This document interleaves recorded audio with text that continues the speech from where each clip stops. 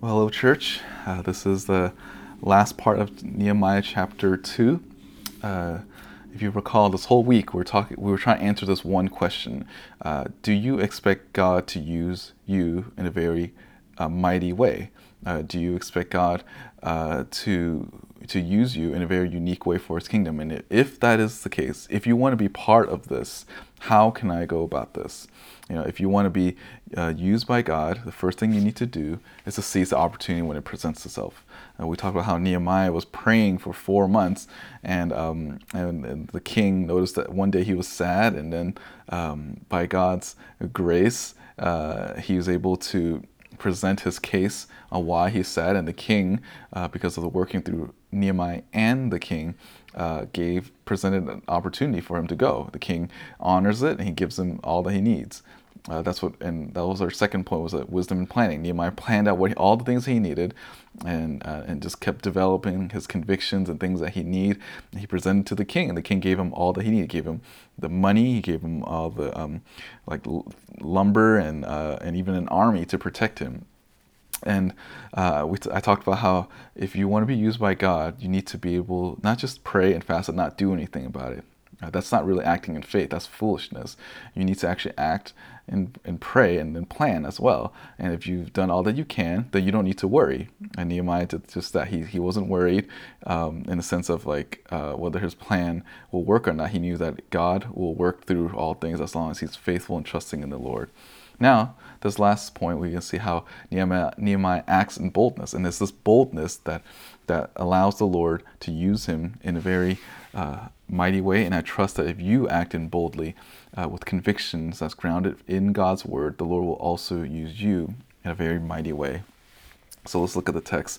Verse 11, so I came to Jerusalem and was there 3 days, and I rose in the night, and I had a few men with me. I did not tell anyone what my God was putting into my mind to do for Jerusalem, and there was no animal with me except the animal on which I was riding. And it's interesting that this whole point, going out at night, he's just trying to assess the situation. Nehemiah acted on truth based on what he knew about God and God's faithfulness, and God used him through the desires, and now he's has this conviction of, okay, I need to go back to my homeland and rebuild this. He believes this is the right thing to do.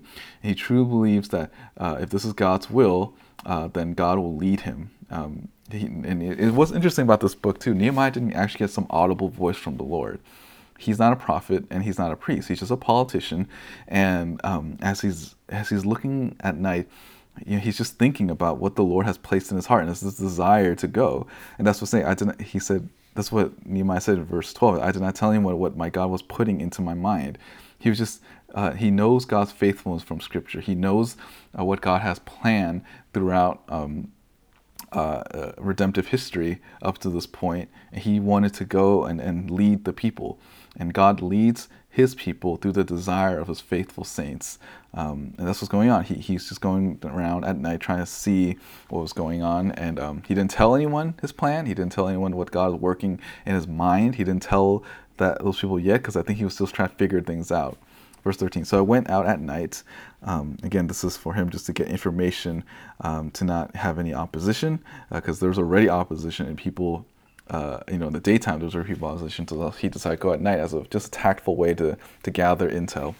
So he went at night by the valley gate in the direction of the Dragon's Well, and on the refuse gate, inspecting the walls of Jerusalem, which were broken down, and its gates, which were consumed by fire.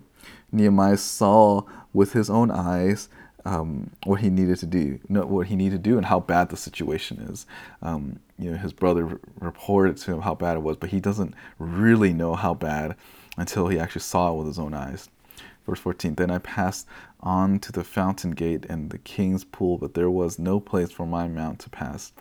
Again, you see Nehemiah counting the cost here by seeing the destruction of the city. He even gets to a point where he can't even get up.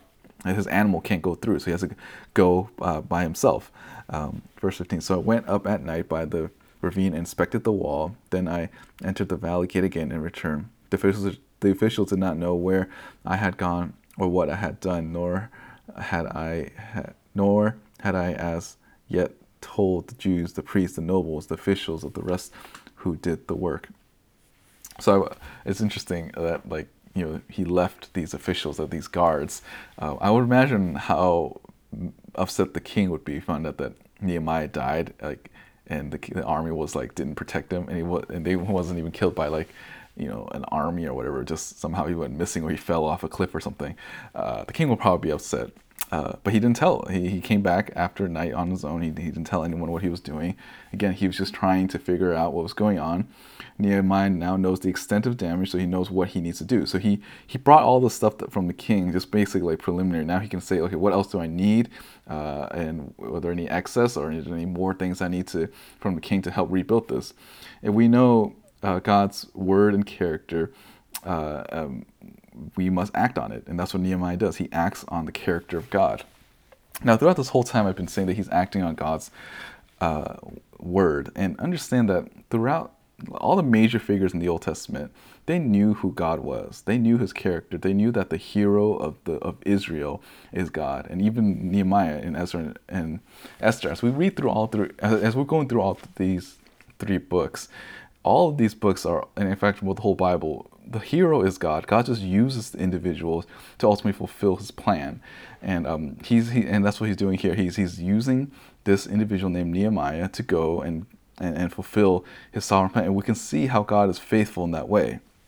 Verse 18, I told them how the hand of my God had been favorable to me, and also about the king's word which he had spoken to me. Then they said, let us arise and build. So they put their hands to the good work.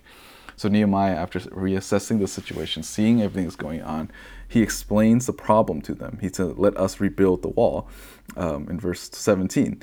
Actually, I skipped verse 17. Let me read that part. And I said to him, you see the bad situation we are in, that Jerusalem is desolate and its gates burned by fire. Come, let's rebuild the wall so they will no longer be a reproach. So he sees the situation, that he, as a good leader, he explains what's going on. He also provides a solution on how to deal with things.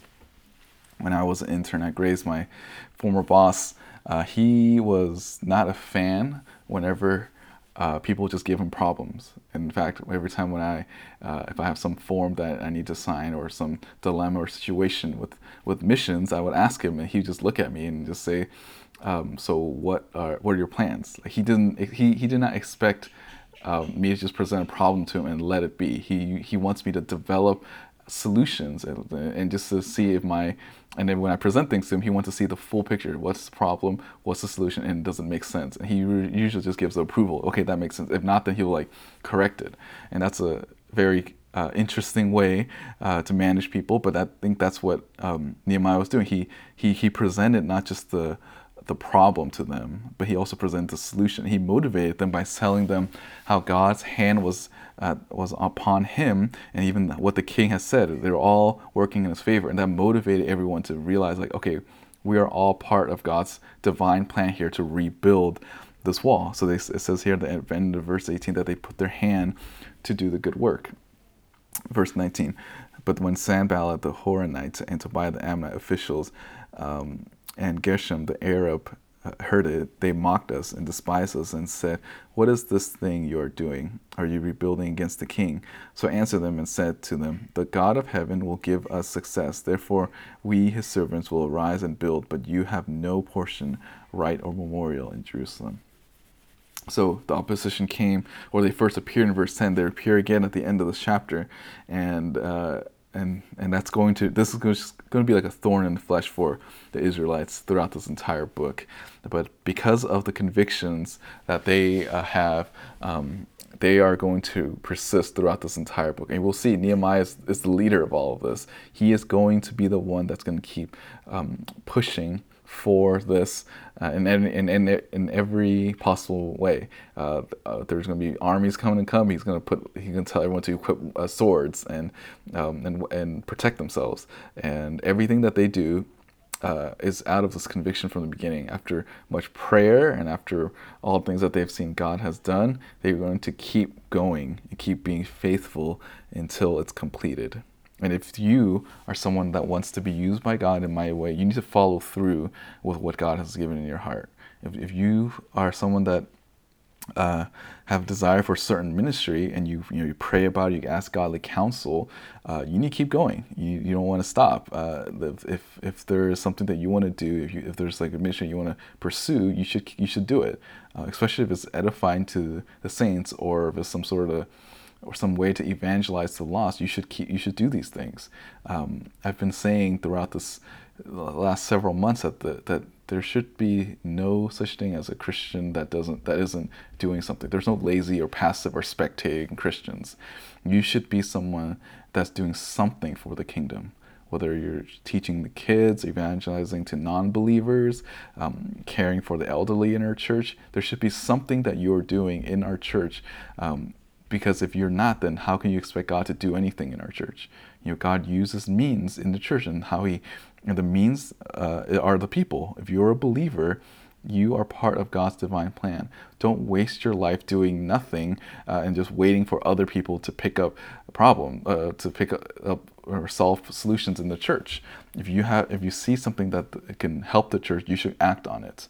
The Lord gave you that insight, so you need to follow through with it and try to help build the church body. The church, again, is not some place that you are supposed to just go to entertain or be amused for several hours throughout the week. It's a lifestyle.